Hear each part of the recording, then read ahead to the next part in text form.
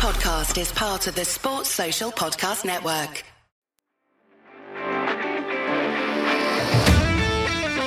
Seahawks fans, wherever you may be, thanks for listening to the show. Join your hosts, Bill Alvstead and Keith Myers, as we talk Seahawks football.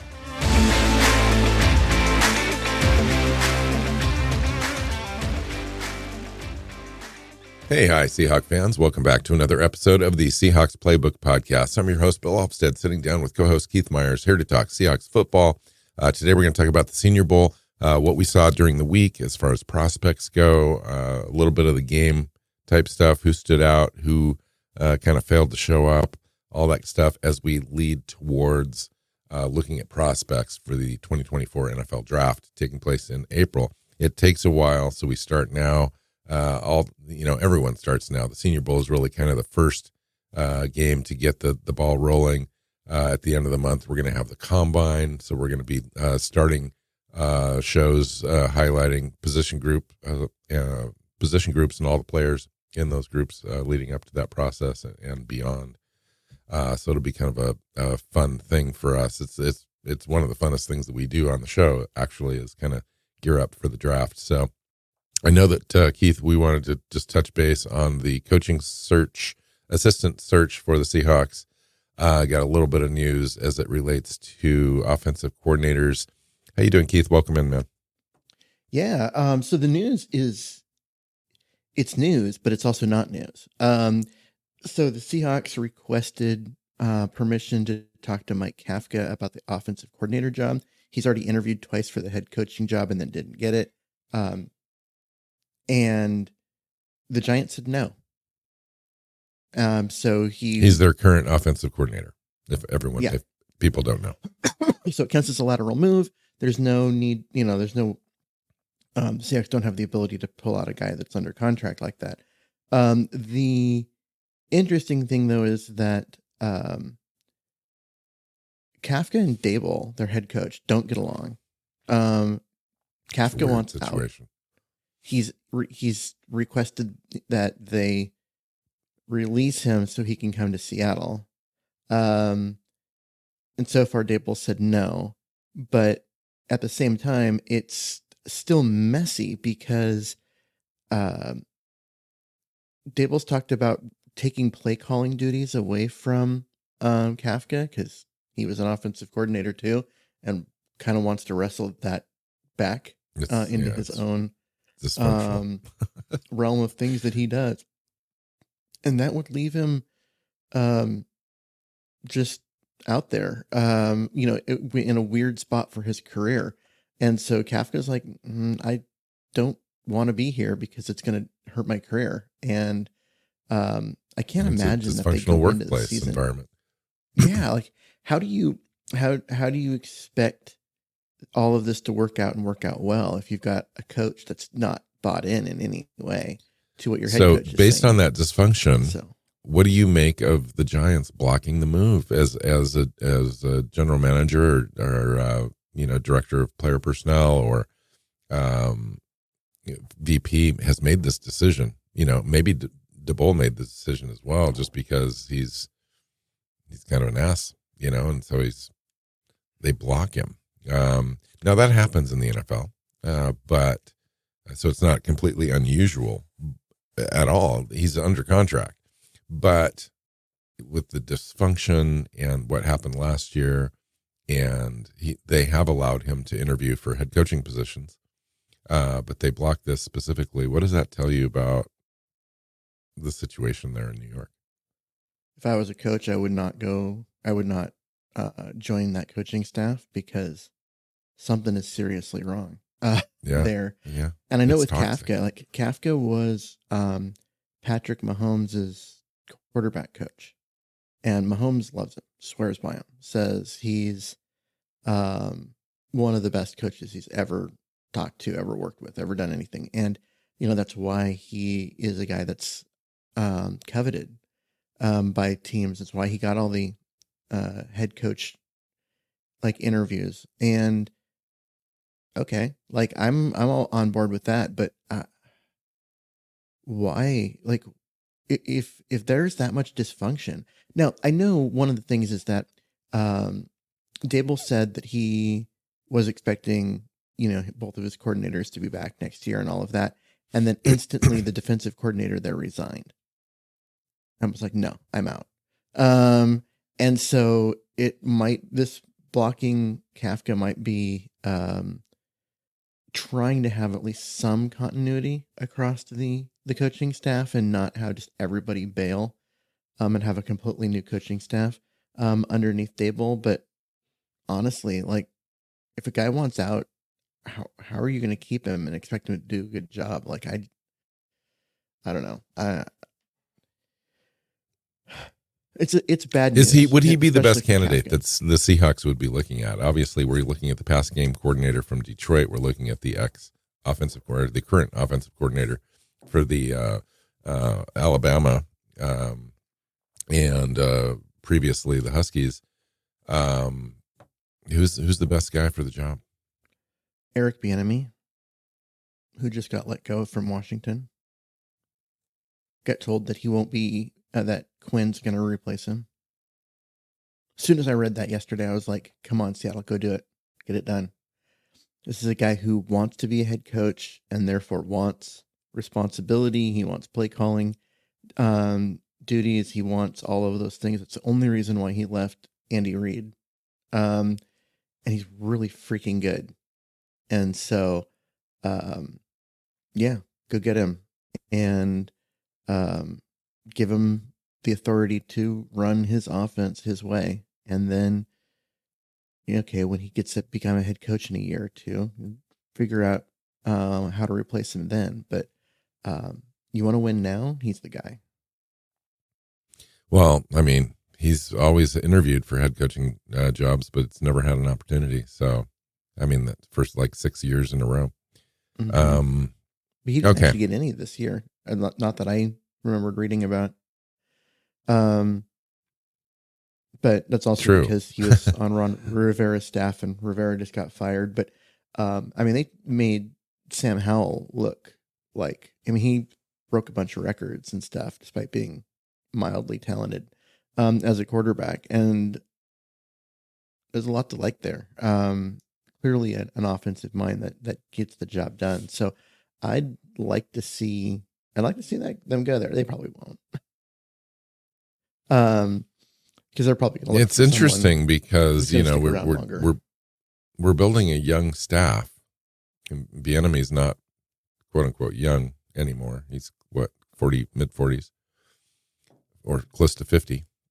Yeah. And so I'm not sure. I'm not sure which direction they want to go. I mean, I would love the experience. Kafka and Bieniemy would fit that bill. The other two guys are so raw.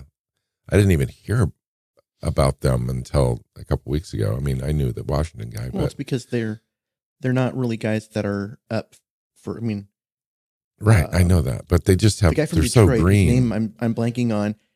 Isn't any different than when the Seahawks went and hired Shane Waldron, right? Passing game coordinator of a really good offense, and you get that person to come in and bring that scheme with them. It's Tanner Engstrad, by the way. There you go. Why can I not? And then Ryan Grubb is the former University of Washington OC. Yeah. So. Yeah, interesting. So that we've got a few names to discuss. Kafka is just going to be out. Unless something dramatic there happens, that's just a non-starter.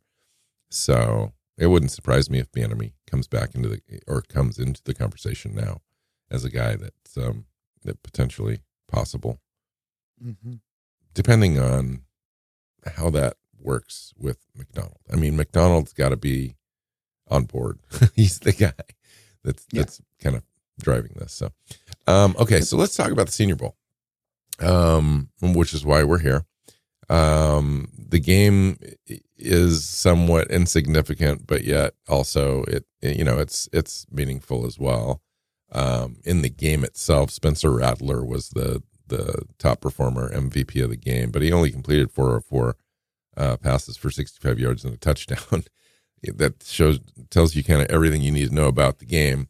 Bo Nix played okay, had a nice drive, touchdown pass. Hartman was awful. Penix didn't play. Milton was awful. Pratt was awful. Bradley was awful. So the quarterback play in general in this game was just not good, which is surprising to me, really. Yeah. So I want to ask you about Bo Nix because I read during the week, and I know that being where I am, close to Portland, that it's not always the most honest reporting when it comes to Oregon players.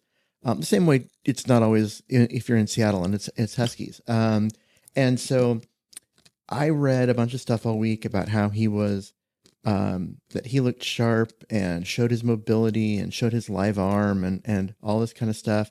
And then when it got to the end of the week and I'm reading this morning, trying to prep for the show, and I keep reading like, wow, he had a bad week. Whoa, he had a bad week. I'm like, okay, that's not what I read during the week at all. So what was your take on kind of how he started inconsistent. So the first couple of days he was real inconsistent. Very few, passes completed when there were just really no defense.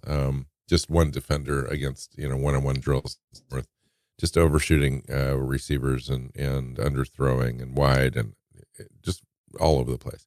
Settled in as the week went on, became one of the better quarterbacks by Friday.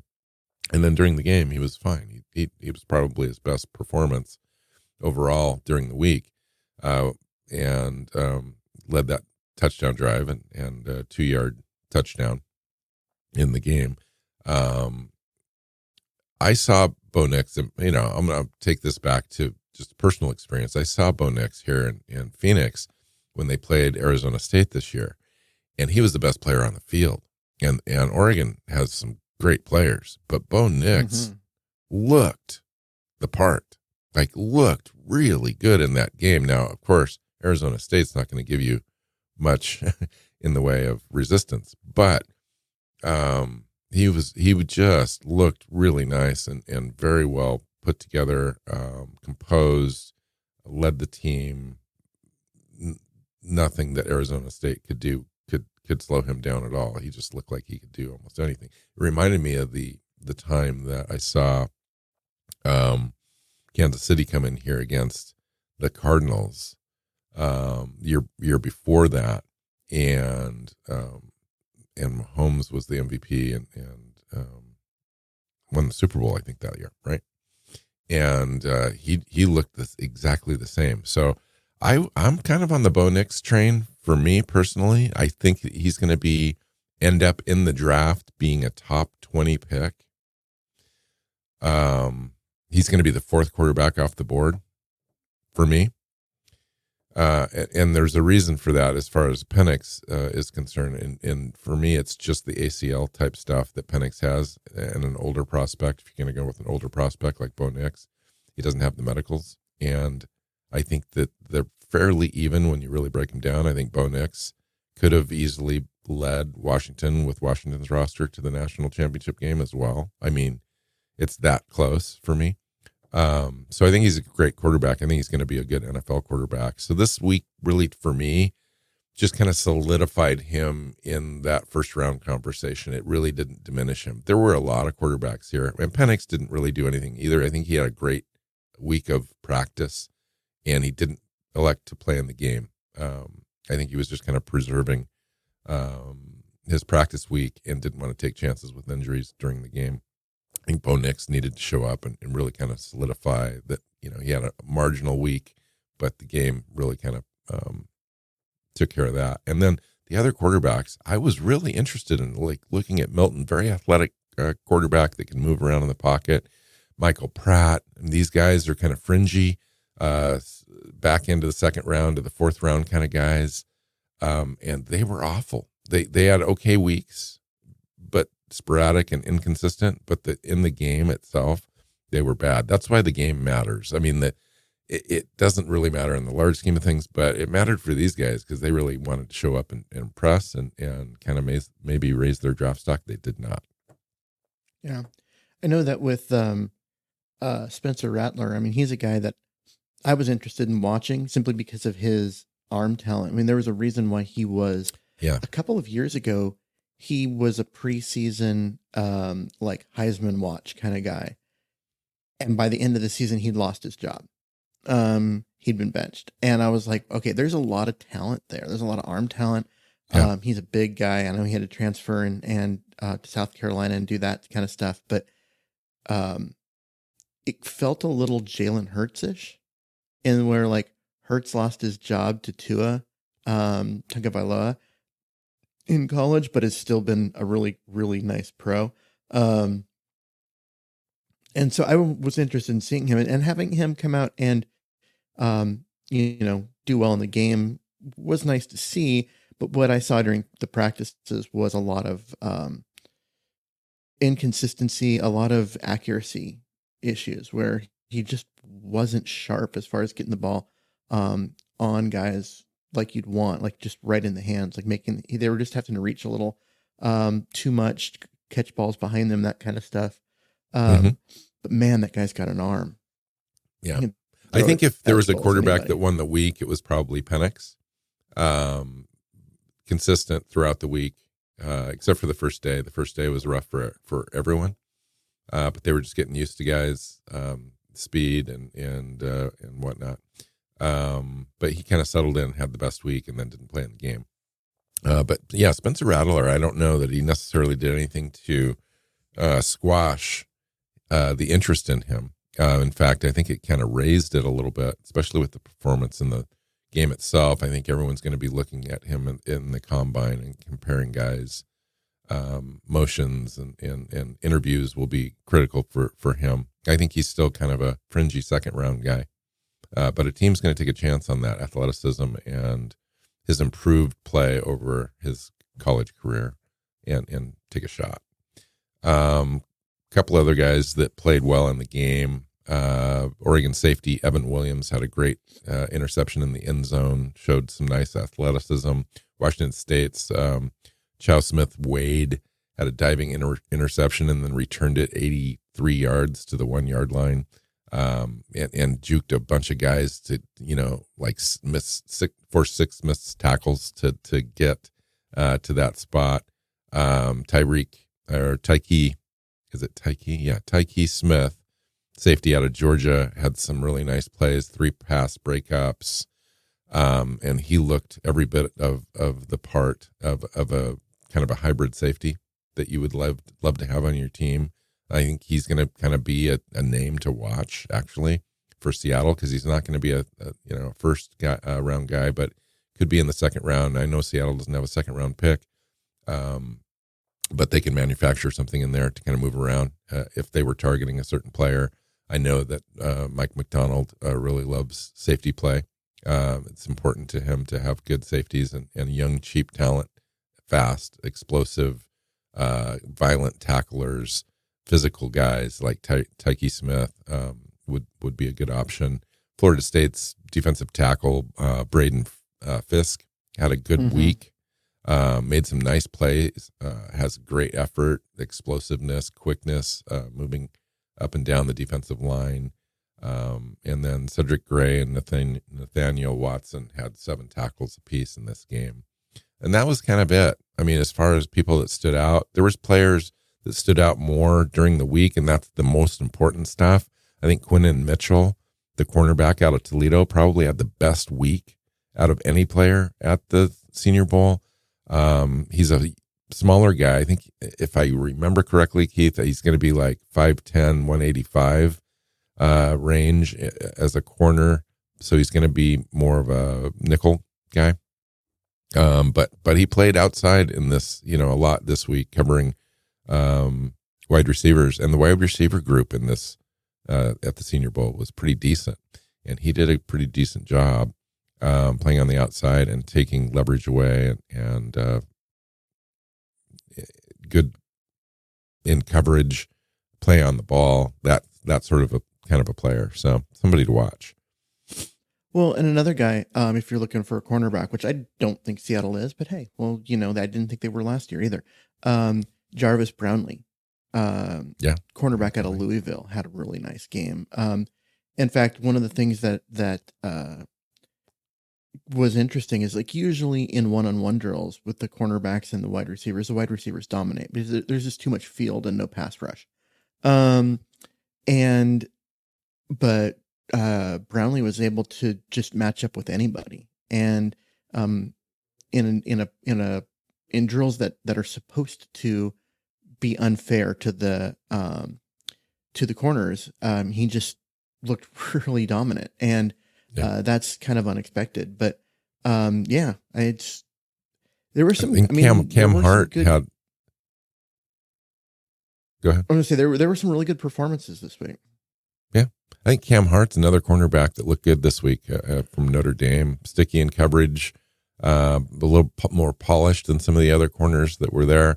Potentially like a third round kind of a guy. He showed well during the week. I think other guys that stood out, Jackson Powers Johnson, the center from Oregon. This is the guy that made me fall in love. There's always a lineman at the Senior Bowl that somehow explodes. And now I knew Jackson Powers Johnson prior to the Senior Bowl. I knew he was going to be kind of a first round guy. But the Senior Bowl, you separate yourself from all the other guys. If you just show up and you just have the ability to win one-on-ones and all those sorts of drills that happen at the Senior Bowl. And he did, the ability to latch on and quick feet, the aggressor, strong base, finishing blocks as far as having a mean streak, quote unquote. He's the guy now.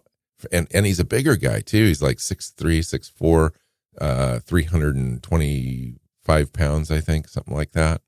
I don't know the kind of offense that is incoming now for the Seahawks because we just haven't signed up a offensive coordinator. But the kind of team that I think McDonald wants is a physical team, a team where you exert your will, dictate terms against defenses and so forth. Not unlike what Seattle used to be with like Marshawn Lynch. I think that's the kind of offense, I think the vision that they want to have. And he would be perfect to anchor that offensive line. I would not be only pick offended. In the top 75. I would not be offended, Keith, if they went offensive lineman, or a player in the trenches now, offense or defense. I would not. I would have a smile on my face if they walked out of the draft in day one with Jackson Powers Johnson as our offensive center for the next decade. To me, that would be a success. I'd like to have him on the roster. I think as far as draft strategy goes, that would be really hard to stomach. It's hard. It would be hard, but what are you going to do? That's where he's going to go. He's going to go in the top 20. But I'll tell you, within this, the Senior Bowl group, it wasn't just him.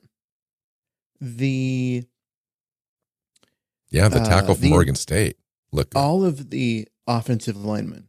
Okay, normally you look at practices and you look at one-on-ones, and the defense always dominates. They just do. And if you have a offensive lineman that holds up most of the time in those drills, you're like, okay, that guy's kind of probably going to be a high-end pick.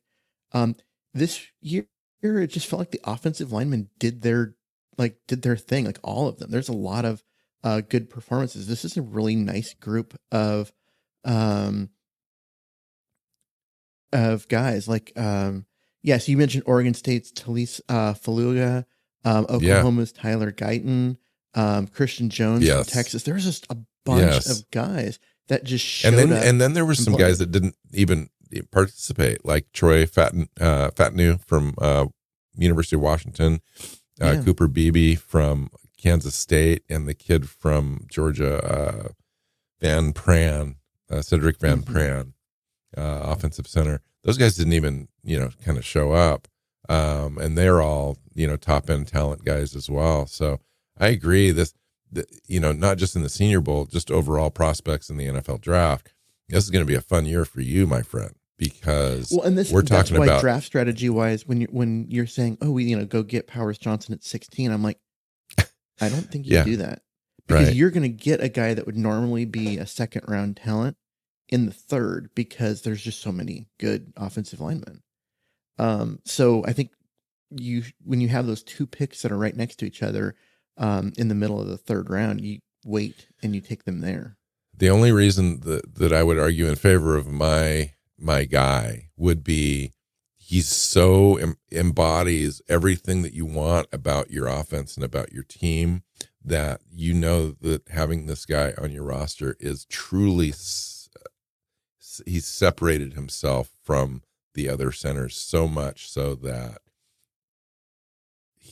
that would make sense for you. He's going to do that for some team. Now, it's a luxury to be able to draft a center that high. I get it, Keith. I do. So I don't know if Seattle has that luxury, but I wouldn't be offended if they invest early in the draft, in the trenches. I think that they should. Now, they could go quarterback, something like that. That would be crazy, and everyone would be, happy about that. But really what this team needs is an identity in the middle of both the defense and the offense. And we don't have that right now. A defensive tackle or an offensive center. Now, the kid from Michigan, Oluwatimi, that guy could be the guy. I don't know. Maybe obviously they're going to have some evaluation of their current roster before the draft, and maybe he's the guy. But when you're talking about running potentially a power scheme, you talked about this a little bit last show. Is Oluwatimi that guy? I don't know. Maybe he, after spending a full offseason in the weight room, maybe he becomes that guy. But we have some serious defensive lines just in our division, where we saw Evan Brown get dominated again this year. And the year before that, it was another center. I can't even remember his name. And then the year before that, it was somebody else. And we've just not had any centers that are able to dictate terms to defenses. And I think that we need to probably go in a different direction. And Jackson Powers Johnson, for me, is embodies that idea. Yeah. So, I mean, I understand where you're coming with as far as that. It's just, and this is coming from the offensive line guy that thinks that you've got to have an offensive line. It's a draft. If they had their second round pick like normal. Well, let me ask you this. Maybe this would be easier to answer. So we've currently got our situation solved with Cross at left tackle. We currently don't have a starting left guard on the roster. Our current left guard is an unrestricted free agent. Our center is an unrestricted free agent, Evan Brown. He's gone. The backup, Oluwatimi, he's not actually is there, but we don't know. We didn't see enough, maybe, of whether he could handle, starting in the NFL for 17 games. I think he could, but let's see. And then we're talking about at right guard, Bradford is going to be the guy. At right guard, so we know that he's more of a power guy anyway. And then at right tackle, we've got Abe Lucas. So really, the two interior guys are the unknowns on this line currently, and so we have to solve Lewis. Now, I think they probably try to bring him back. That leaves the center position. So if you don't need a tackle in this draft, and it's really heavy tackle draft, where do you go with that 116 overall pick if you're really kind of trying to invest in the trenches? Defense. The Seahawks need a defense. Need a defense. They need upgrades everywhere, at all levels, at all positions except for maybe corner. I go defense. I take the best defensive player available, especially if they're defensive line at 116, and I go wait and get a guard that looks like they could dominate in our scheme in the third round. That's where I would do it. And I think you can. I mean, I guess if you're at 116 and you want to move down to like 121 and pick up an early third or late second, something like that, in the process, and then you can take offensive line, because then you've got an extra pick, right? Then you've added another lottery pick. Yeah. Yeah. Right. And so you add in another top pick so that way you can go get your defensive guy then. But I still think that you look at this team and they need defense a lot more than they need anything on offense. Now they do absolutely need to fix the line. And a lot of that will have to do with getting Abe Lucas's knee healthy. And then figuring out what they want to do at center and guard, like you said. But yeah, I mean, it's really like, I still think the defense is a bigger problem, and I would fix that. And there's some nice players, some players that I would really love to have on this team in this draft that will be available there. What did you think of this week? We saw Trevante Sweat, I believe, the kid from Texas. Now he's teammates with Byron Murphy, the other standout defensive tackle from Texas. They're quite different players. Byron Murphy is more of a guy that can move around a little bit. He's a little bit more athletic. He's going to get some penetration. Sweat's going to take up double teams. He's going to be your anchor at nose tackle, depending on the scheme. I do know that McDonald's had some big players on their roster in Baltimore, and we don't have any other than Brian Monet, and he's going to get cut, and he isn't the type of player I think that we're talking about.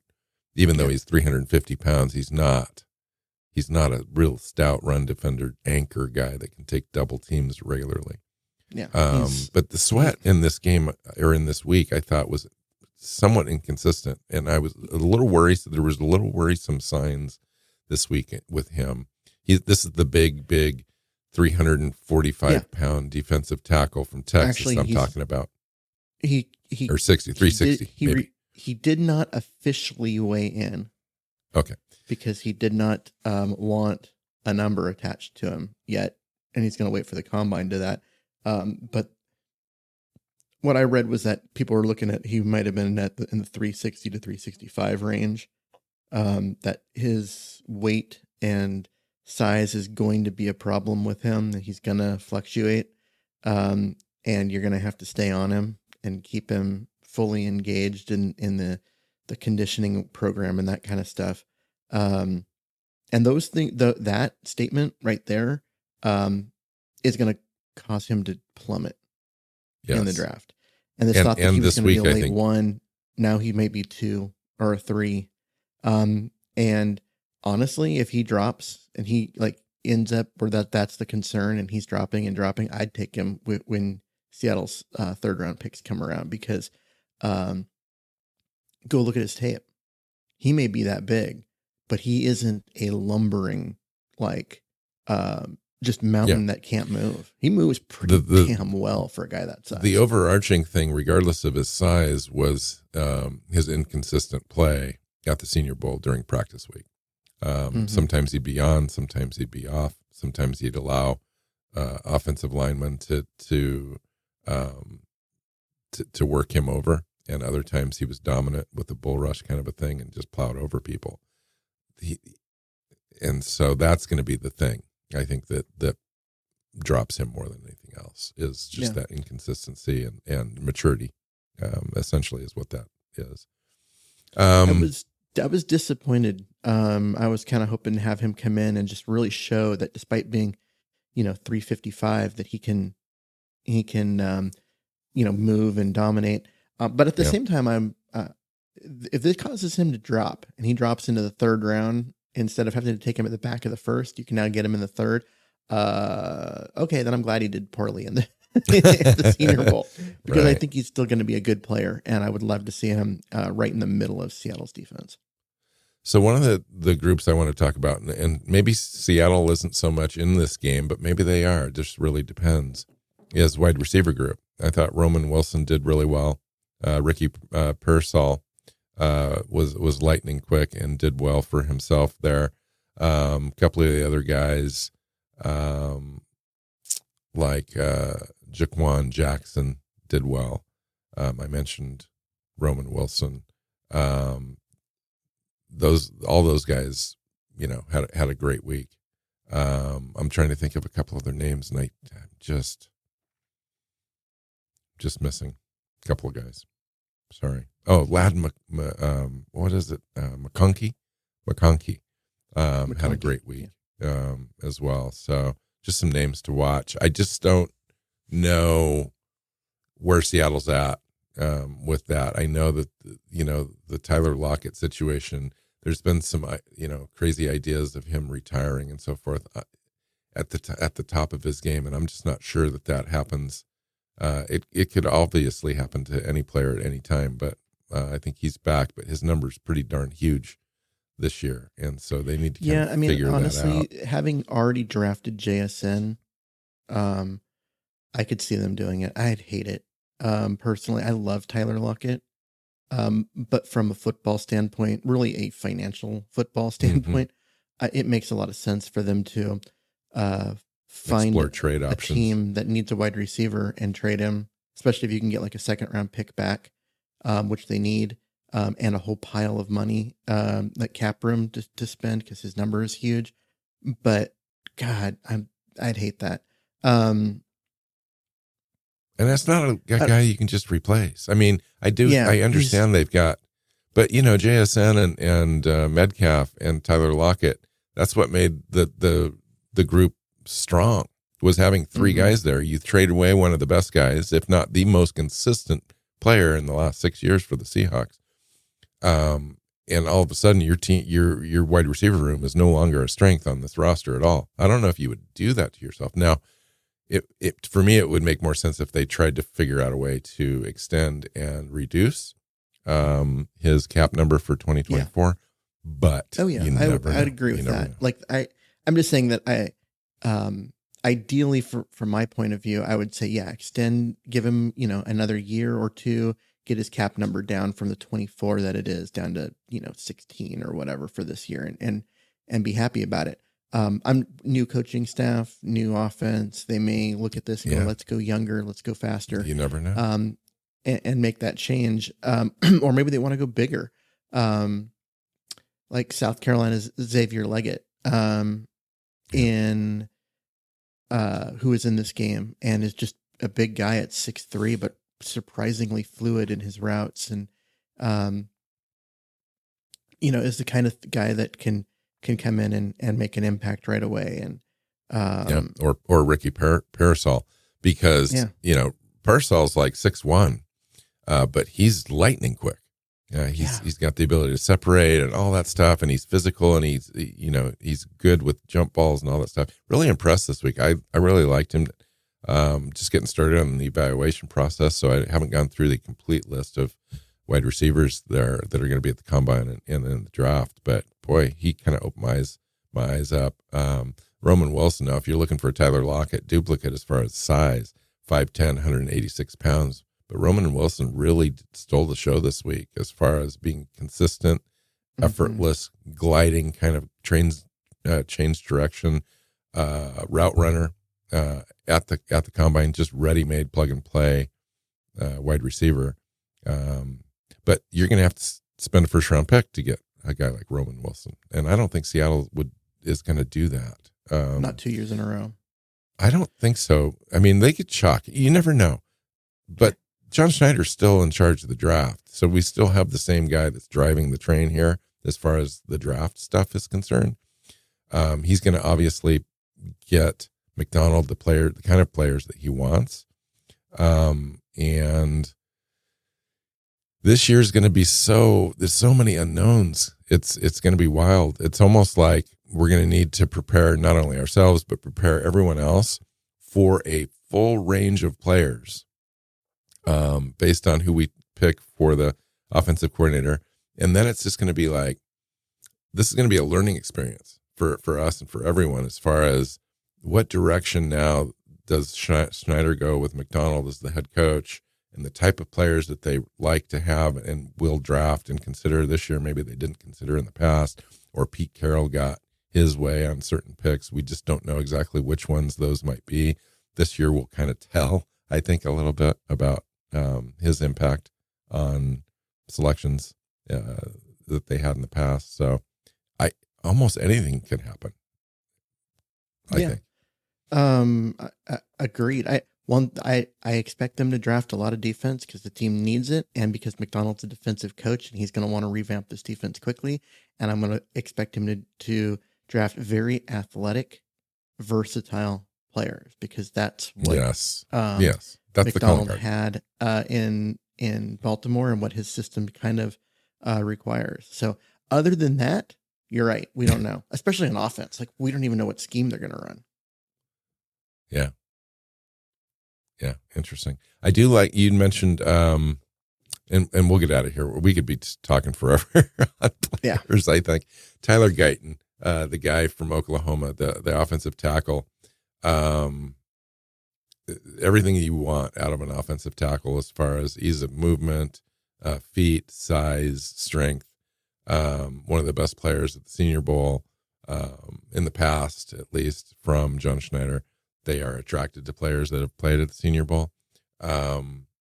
Depending on what we have going on at offensive tackle, a guy like that could be in play or not at all, depending on what Abe Lucas is doing as far as recovering from his knee and how the current staff evaluates that. I don't know. I mean, I think that's going to be good for now. You mentioned Christian Hayes having a great week at offensive guard. He's the type of guard that you would want, on a nice power scheme. Yeah. Anybody else, Keith, that you want to mention? No, I think that's good. I think we've been through a lot of names, and most people listening are like, this is too much. Because you can only talk about so many guys. And I think we've mentioned probably 40 in 41 minutes on this show. So I'll mention one more. Darius Robinson, best defensive lineman, I think, at the Senior Bowl. Interesting to me, guys, position groups that did not stand out this week were running back and linebacker. Just really didn't have any notes on either. And maybe that's a good thing for Schneider, that he doesn't draft another running back early for the third straight year. But he needs linebackers. He needs off the ball linebackers. Yeah. So it's going to be interesting to see what they do there. Yeah, agreed. I don't, the linebacker group, by all accounts, is not a very strong group, but it's a deep group, deeper than some. Now, and overall, the draft is not supposed to be very deep. So after the 5th round or so, this thing gets pretty weak in all position groups. Mm-hmm. But linebacker is supposed to be pretty decent, rounds 3 through 6 or so. So it'll be interesting to see. Okay, let's get out of here then. I'm not sure what the next show is scheduled. I don't have my schedule in front of me, but I think we were probably just talking about Seahawks news, catching everybody up on. Hopefully maybe they'll make the next show we are discussing offensive schemes, because we know who's on the offensive coaching staff. I agree. I hope. Yeah. Yes. So shows that will be coming up, though, is we're going to start position group analysis. And I think we're starting at quarterback, if I remember correctly. And that could come into play this year, so that'll be interesting. So let's get out of here. Find Keith on Twitter at Myers NFL. You can find me at NWC Hawk on Twitter. You can find the show at Hawks Playbook on Twitter, Seahawks Playbook podcast on your favorite podcast platforms, and our YouTube channel. And make sure you hit the subscribe button and don't miss the show. We're on 2 to 3 times a week, probably more like 2 in the off season, but we'll see, schedule permitting. And that's it. So until next time, go Hawks. Go Hawks. Seahawks Playbook Podcast listeners, thanks for joining us for another edition of the show. You can find us on Twitter. Bill is at NWCHawk, Keith is at Myers NFL, and the show is at Hawks Playbook. You can listen and subscribe to the show at SeahawksPlaybook.com.